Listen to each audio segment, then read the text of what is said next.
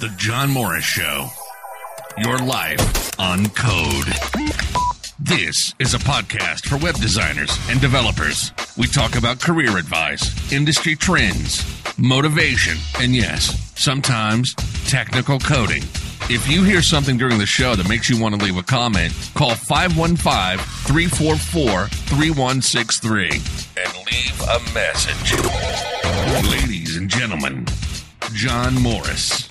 Hey everybody, welcome back to the John Morris Show. It is Tuesday, April 22nd. Now, if you've been listening to the podcast for a while, you know I am a day late, and I apologize for that. But yesterday I actually was doing some in-person training, so wasn't able to get the podcast out the door.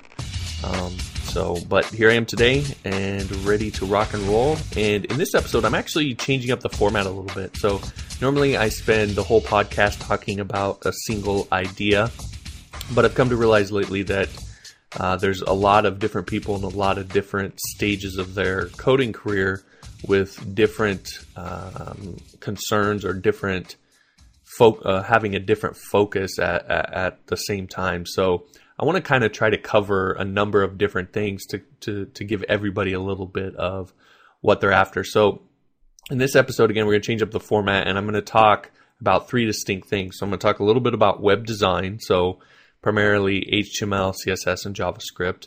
And then I'm going to talk about web development, so primarily PHP and MySQL. And then finally, I'll talk a little bit about the marketing and branding. So you'll get a little bit of every single piece of what you really need to know and do to be an effective coder. All right, so if you haven't listened to the podcast before, this is a weekly podcast that I usually do every Monday. And if you would like to learn more about the show, see past episodes, and subscribe to the podcast, you can head on over to johnmorrisonline.com/John Morris Show. All right, so let's go ahead and dive in to the first section. And so we're going to talk about, this is the web design section. And in this episode, I want to talk about something that I know I've never talked about, and maybe you haven't really heard of before. You probably do it a little bit and have the basic idea, but maybe never explicitly looked at it. And what it is called a separation of concerns. And I want to talk about what that is and then why it's important, and then how you go about doing it. So, the simple example is, I remember, in fact, when I was back when I first started out, if you haven't heard the story, I used to create all the websites I created using Microsoft Front Page, which it's kind of like Dreamweaver, but not nearly as advanced or worked as well. But for what I was doing, it worked pretty well, and I could go in there and use drag and drop to build websites and so forth. And so I used Front Page primarily. The problem with Front Page is that it was the way it worked is it wasn't based off of CSS styling. It was old tables, and then all the styling was added inside of the actual elements as style, inside style parameters and so forth. And so when you built a web page, then generally, or a website, maybe you have a 5 or 10 page website, you would create one page at a time. And I'd literally have to take the code from one, and I'd have to move it over, completely copy all of it, move it over to another page, copy it over there, and then change the parts of that page that I wanted to change. And as you know, that became a problem when I needed to go back and make changes to the way a particular site worked, because then I would have to go into every single page and I'd have to update it. All right, so that's kind of the dilemma that we're looking at, or that's an example of one type of dilemma that you can look at when you're talking about separation of concerns. What a separation concerns is it's separating out the main things that you need to do, or the main things that need to come together in order to create a web page. And so it's important because, well, for a few reasons. First off is what's called encapsulation. And that is taking, having a single idea in a single place. So let's take, for example, your HTML, CSS, and JavaScript.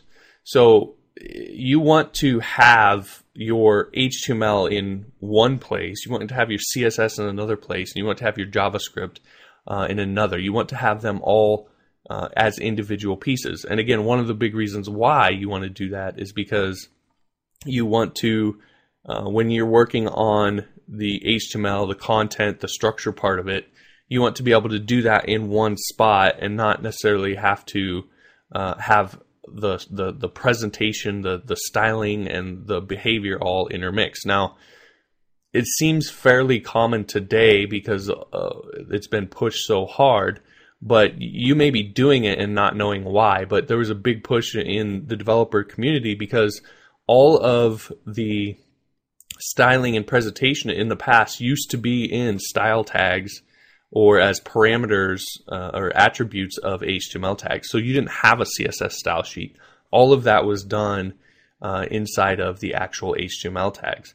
And then on top of that, you would also have your JavaScript. If you're using like pure JavaScript, you would add that into your HTML tags as well. So you might have like an on-click event or on-hover or whatever. You may have seen these before in old code or even in some newer code that's done incorrectly, where you see the actual JavaScript as a part of the HTML tag.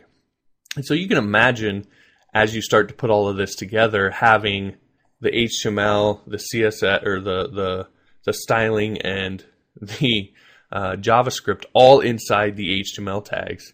And you have to then code that, and when you need to make changes, you have to change all of it and so forth. You can see how messy that can begin to get. So again, you want to separate all of those things so that they're easier to work with, so that when you need to work with HTML, you can work with HTML. When you need to work with CSS, you can work with CSS. And when you need to work with JavaScript, you can work with JavaScript. And that's why we have it set up the way we do these days, where we write our HTML and use classes and IDs to then help us style that using CSS and also help us target it in JavaScript or what I use, jQuery. All right, so that's the first big reason why you want to focus on a separation of concerns. The second is modularity. So what it allows you to do when you separate them like that is now your page or your website or what you've built is a lot more modular, meaning let's say I want to change the styling of the site. Well, I don't have to go in to the HTML and go through all of the tags and change the styling how I want it to look. Instead, I can just go into my style sheet and I can change my style sheet and completely change it out. And now the presentation can look completely different without me having to mess with any of the HTML. And of course, that's the same idea with JavaScript, where you can completely change out a JavaScript file and change the way the behavior of the site, the way it functions. And it makes it just a lot easier for you to work with your sites and bring them together. And then the last reason that we do that is what we call information hiding, meaning smoothing the concern interaction by providing interfaces between them. So, a good example would be where you're using classes and IDs in HTML. So you're providing a way for the two to interact with one another in a simple way, in a way that is a lot easier to work with, as opposed to trying to put all of that information into the HTML tags themselves. All right, so those are the three kind of big reasons why you want to do this. Now, the how do you do this is there's a number of different methods out there, but the one that I like to use, the one that's really common, is what's called the content, presentation, and behavior model. And so you could think of it essentially as content being primarily HTML, presentation being CSS, and then behavior, of course, being JavaScript. So when you create your websites, you want to keep your content or your HTML completely separate from your CSS, which is completely separate from your JavaScript. And doing that allows you to keep all of your concerns separated and allows you to create websites that are a lot more modular, a lot easier to manage, a lot easier to update, a lot more scalable, and so forth. And so again, this is maybe something that you're familiar with, but if not, what I want to give you here is the reason why behind why we do this, so that when you sit down to build your websites, you actually understand why you're doing it that way, and you resist the temptation to then to break or go against that separation of concerns and to go in and style something directly in an HTML tag or use JavaScript directly in an HTML tag. So that's the reason why we do that. So if you've never heard that before, hopefully that's something that helps you to understand why we do that and gives you a clear idea of what you need to do when you're building your websites. Hey guys, John here. You know, a few years ago, I was really struggling to get clients for my web design business. And that was even though I had a pretty killer portfolio, I thought, and I had always made the clients that I worked with super happy on the projects I worked with them on. I still seemed to struggle to win clients on the freelance sites like Elance and Odesk. In fact, it was becoming a little bit of a major problem because I was going broke because I kept getting underbid on those freelance sites. And I remember I used to lay awake at night racking my brain because I knew that there had to be some way to get the kind of clients I wanted and make the kind of income that I was after. So then in a kind of fit of desperation, I started using some marketing techniques that I had learned from my days selling shoes in the mall. And man, suddenly things really started to change. I started winning more and more jobs on Elance and Odesk, and my big business began to really take off. And finally, I felt like I had control and that I could get hired for any project that I really wanted. So eventually I applied those techniques to my entire business, and now I don't even go on those freelance sites anymore because I have more clients coming to me than I can even handle. In fact, I turn down these days more work than I accept, and if I need to, I can quickly drum up any new business whenever I want. And that's all while working a heck of a lot less than I did before and making a lot more money than I did before. So now what I'd like to do is I'd like to share that information with you. I'd like to share with you what I learned that helped me to transform my coding career. So what I want you to do is head on over to johnmorrisonline.com, and right at the top, you're going to see a web form where you'll be able to subscribe to my mailing list. I want you to head there and subscribe to that mailing list right now, and I'm going to send you over time the information that I learned that helped me transform my coding career and start making the kind of income that I wanted to make, all while working a lot less hours and being a lot less frustrated. Right? So head on over to johnmorrisonline.com, complete that form to sign up to the mailing list, and I'll start sending you that information so you can transform your coding career just like I did. The John Morris Show. Your life on code. Ladies and gentlemen, John Morris. All right, hey everybody, welcome back to the John Morris Show. And in this segment, we're going to talk about the web development portion of the show. And in this episode, I want to talk about the MVC pattern, or model view controller. I've been actually getting a lot of questions about this, not some specifically about MVC, and then some specific or some more generally about application design and where do I start when I'm getting ready to build an application. And so the answer to that question is you want to work with a software pattern. And so there's a lot of different software patterns out there. And what they provide you is they provide you with a framework for creating your application. And so there's a really good book that a friend of mine gave me. And I know I don't normally talk about books, but this is actually a really good one, and it's actually an easy read. But it's called Head First Design Patterns.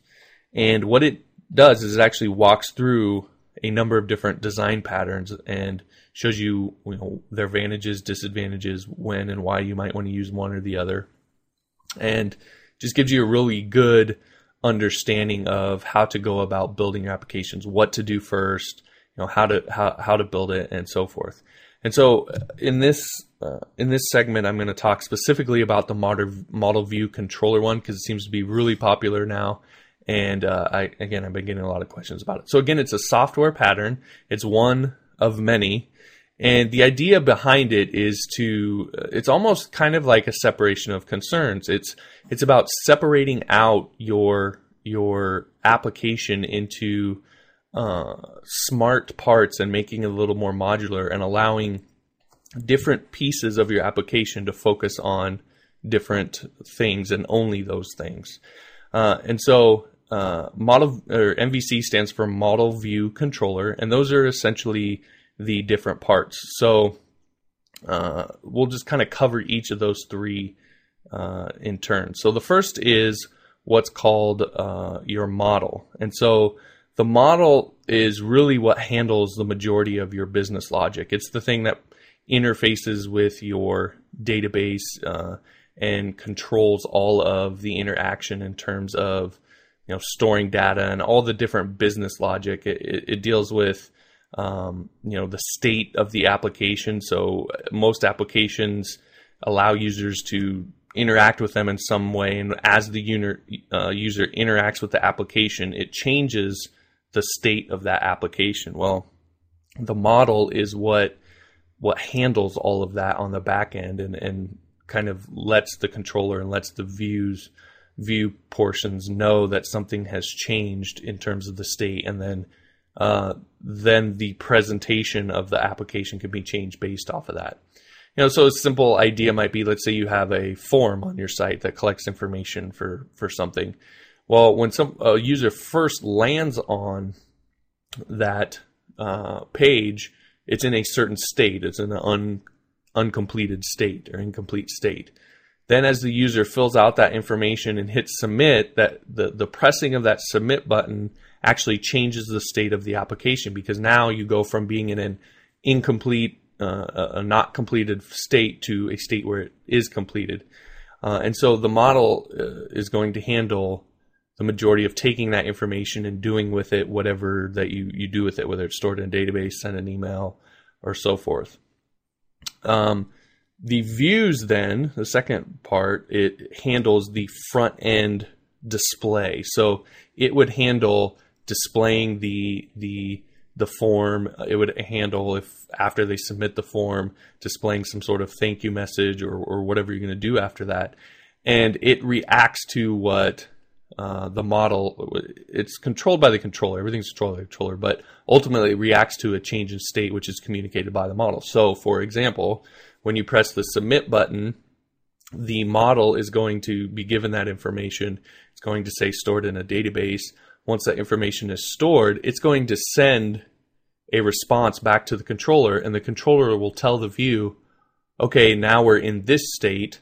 And so the view knows okay, I'm in this state, so now this is the view that I need, or this is what I need to present or output to the user. Okay, so the view is where you're going to write your HTML and all of those things to prepare the view for the end user to actually look at.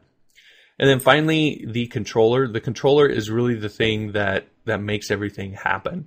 It interacts with both the model and the view in order to, it basically is kind of like smoothing concerns between, that we talked about in an earlier segment. It's what allows the two to interact with each other without having to be together in the same place.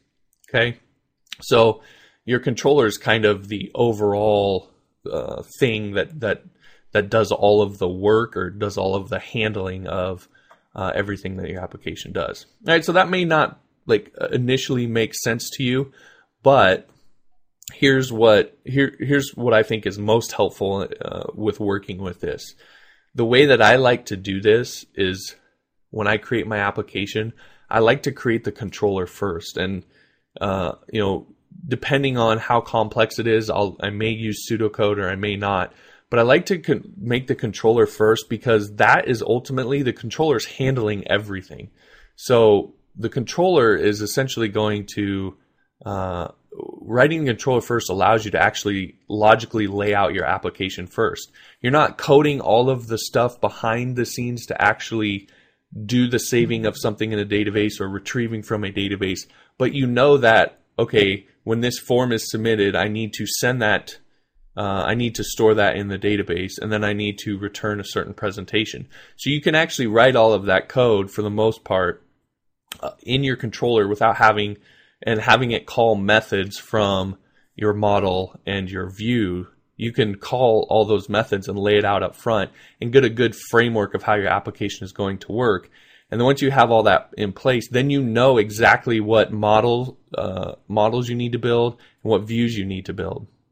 So you know exactly how what code you have to write because it's all laid out inside of the controller. And so then you just create however many classes you need to create in order to make it work for the model and make it work for the view. Now, in terms of laying this out, file-wise, generally what you want is you want one class that handles one thing. So, for example, if you have something that needs to interact with the database, you would want that class to do just that, interact with the database and only do that. If you have some sort of theme that you're using on the front end, then you want that, and you have maybe a single page or a category list page. You really want the category page to only handle or a category class to only handle categories, a single view to only handle the single view, and so forth. And again, it allows you to, so that when you're working on your project, you have one thing in one place. You can work on that one thing, and then you don't have to bounce around between all of the different parts of your particular application. So it allows you to make it more modular, which is important, so that you can move pieces around a lot easier. It also allows you, to easily update what you're working with and be able to maintain your project long term. All right, so that's model view controller software pattern. That's one way that you can go about building your applications. Hey guys, John here. Real quick, I just wanted to ask you, do you have a burning question that you really would love to have answered? Something that's been holding you back or frustrating you or keeping you from getting where you want to go when it comes to coding, when it comes to building your coding career? If you've got a question like that, then I would love to answer it for you. I would love to remove that roadblock from your path and allow you to continue to sprint down the path that you're on to being a successful coder. So here's what I want you to do. If you have that kind of question, then I want you to give a call to 515-344-3163 and ask me your question. When you do, I'll obviously listen to it, and then I will try to answer that question live on the show here and give you the answer that you're after and remove that roadblock from in front of you so that you can continue to go down your path to coding career success. All right, so if you have one of those questions, again, call 515-344-3163, and I'll be more than happy to answer it for you. Thanks. The John Morris Show. Your life on code.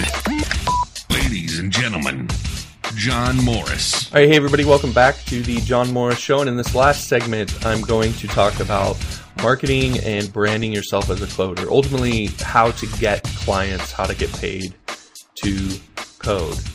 And in this segment or this episode, we're going to talk about how to get started. This is a big question that I've been getting since I've been putting more information out about marketing and branding is, yeah, I know I need to market and brand. I know I need to be getting myself out there, but where do I start? What do I do first? And so I'm going to cover just a couple things that I think you should start doing right away in order to start getting clients. The first is, if you're not on a site like Freelance or Odesk, then you really need to get on one of those sites. Now, understand what I'm saying here. I'm not saying those sites are the end-all, be-all. I'm not saying that those are going to be what you want to build your career around. I'm not saying you necessarily even have to be on those sites to freelance long-term. However, if you have no clients, you haven't built up any reputation, you have, essentially starting from scratch, then those sites can really help you to get where you want to go a lot faster. And there's a couple reasons why. One, it's just a huge marketplace for people that are looking for coders. Now, obviously, you're going to have to compete with all those other coders, but there's so much work coming through a lot of those sites that it's really pretty easy to get a client or two. And that's all you really need to start off, is just get a client or two and start working with them and get a better idea of what it is that you want to do long term with coding. And so again, the first thing is to just get on those sites. And what I would do is they have one of the things that makes it really nice to create some instant credibility is they have a kind of rating system on there where you can actually take tests and they will score your tests and give you a rating that's displayed on your profile based off of those tests. Now, it seems like a simple thing, but that allows you to be able to display your expertise and show people what you're good at and how good you are at it without you having to do really anything else. And I mean, I know from experience, having helped coders start from scratch like this, that kind of stuff actually matters. Clients do pay attention to it, and it does allow you to bid on projects that you otherwise wouldn't be able to bid on if you didn't have taken those tests. And so that's the first thing I would do. Get up on Elance or Odesk or one of the other freelance sites. I generally just recommend Elance, but get on those, fill out your profile. Take some time filling out your profile. Tell people what it is that you really do and what you have to offer, and don't be afraid to be vulnerable. Tell them what you're passionate about, what makes you tick, what things you value, and so forth. And really try to connect with potential clients emotionally. A lot of people go on there and are just very logical and say, I know HTML, CSS, and PHP. Well, everybody knows that stuff. I mean, that doesn't tell me anything. Get on there and tell me about you. And in fact, on Elance, you can even make a YouTube video that you display with your profile. I would suggest getting on there and doing that. It just gives you the more advantage you can stack in your favor by taking tests, filling out your profile fully, doing a video. When you go to bid on projects, the clients look through that stuff, and you're a lot more likely to be able to land clients. The second thing that I would do then is I would start creating or building my portfolio. Now, you may say, one of the things that I get a lot is people say, well, I don't have any clients, so how do I build a portfolio? Well, a portfolio is about showing what kind of work you can do. So you can build stuff, and it doesn't have to be for a client. You can build something and then put pictures of it up on Elance and say, hey, I built this. And maybe even have a website where that's displayed live that people can click through to and they can actually interact with what you've built live. Put that stuff up there. Start building stuff, and it doesn't have to be for a client.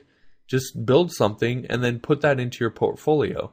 Then eventually, as you get clients, just make sure that you're always capturing what you've built and that you're able to talk about it and post pictures if that's applicable, and put that stuff into your portfolio. But a portfolio is one of the big things that a client is going to look at, because what you say you can do is one thing, but if you can actually show me and let me see it firsthand, and even better, let me interact with it, then that goes a lot further in terms of convincing me to hire you. So get on a freelance site, start building your portfolio and putting that.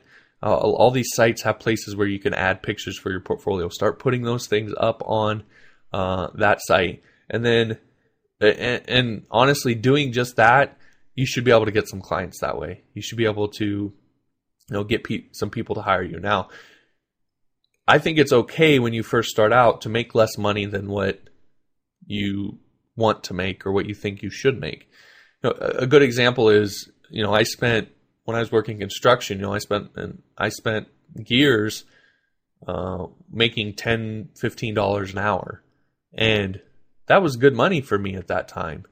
And I worked my butt off to earn that money.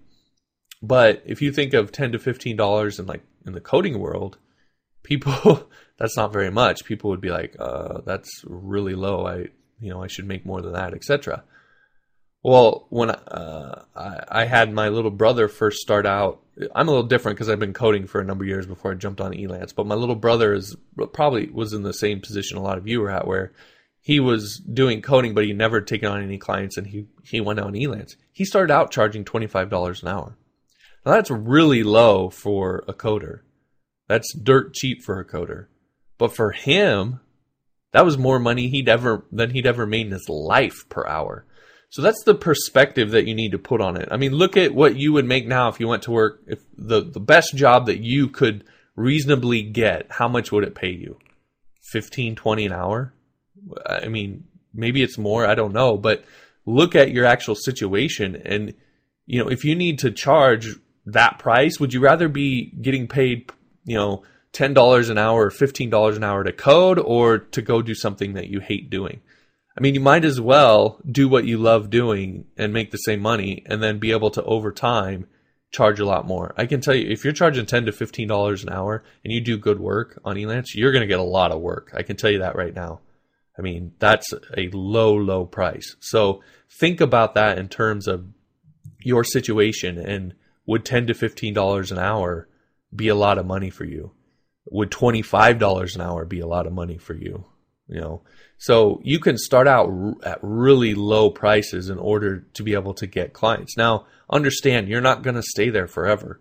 Once you get 3 or 4, I would say once you get 3 clients, raise your price. Because if you're getting 3 clients at, say, $15 an hour, most clients are going to give you about, you know, 5 hours a week or so.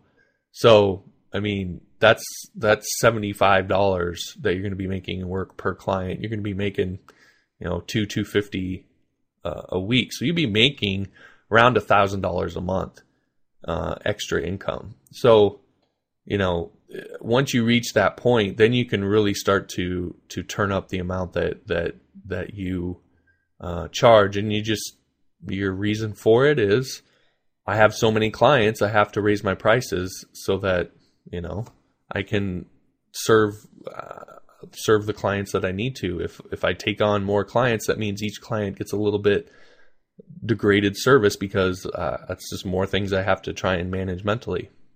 So again, get on there, you know, get your portfolio on there, and if you have to, charge a little bit lower price in order to get clients initially, to get some work, and then raise those prices as you go. All right, and then the last thing that I would recommend that you do is you do a little bit of research on your ideal customer. So you need to figure that out, what that is first. But the thing that you want to do long term, the clients that you would hire, or that would hire you to do that, start looking and researching what kind of information they are looking for that's related to, you know, their primary business. What's the type of information they're after? So a good example is what I do. I build membership sites for people. So the kind of content they're after is how to build a good membership site. So to attract those people, then I would put out content that is related to building a membership site, and just share what I know about building membership sites. Obviously, I have to know stuff about building membership sites. So if you don't know that information, start focusing on learning that stuff and getting good at it, and then start putting out content related to that. The reason you want to do that is because those people are actively searching for that content. And so there's a better chance that when they are, they'll find you. And when they find you, they'll see, oh, you also happen to be an expert at building membership sites. Gee, I wonder who I'm going to hire to build my membership site.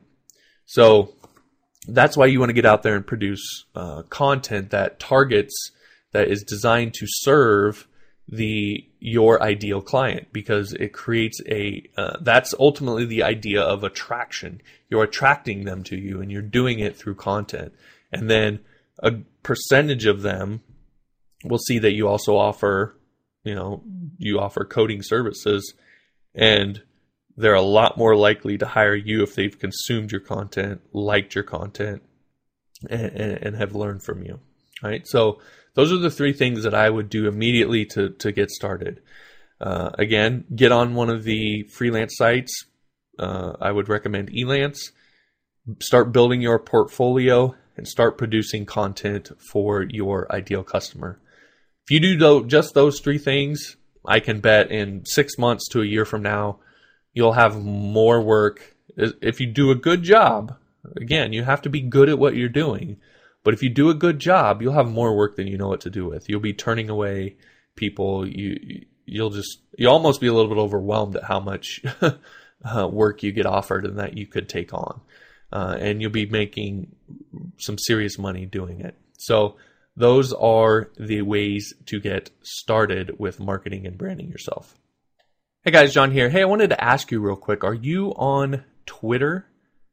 If so, I would love to connect with you. I'm looking to connect more and more with the people that listen to this podcast and follow me online, and to help you get further down your coding career. And Twitter is a really awesome way to go about doing that. So if you're on Twitter, then go ahead and do a search for me. It's John Morris, or you can find me at JP Morris, and go ahead and follow me. And then if you have a burning question that you would like for me to answer, or you have a suggestion for a podcast topic or a tutorial topic, then go ahead and send that over to me so I can take a look and help you with your problem, or help you get further down your coding career with a tutorial. All right, so head on over to twitter.com/jpmorris. You can find me there. Be sure to follow me, and then let me know what questions you have, what suggestions you have, and so forth. And let's connect over on Twitter. All right, appreciate it. The John Morris Show. Your life on code. Ladies and gentlemen, John Morris. All right, everybody, welcome back to the John Morris Show. Again, thanks for watching or listening to this episode. If you want to get all past episodes for the John Morris Show, you can head over to johnmorrisonline.com/John Morris Show. You can also find me on Twitter at JP Morris, on Facebook, facebook.com/John Morris Online, Google+, plus.google.com, +, John Morris Online, and also over at johnmorrisonline.com. All right, so hope you enjoyed the episode. Let me know what you think of the new format. Head on over to johnmorrisonline.com/John Morris Show. Click through to this latest podcast and let me know what you think. Or you can tweet me or write me on Facebook, whatever you think. But let me know what you think of the new format, and appreciate you listening. I'll talk to you next time.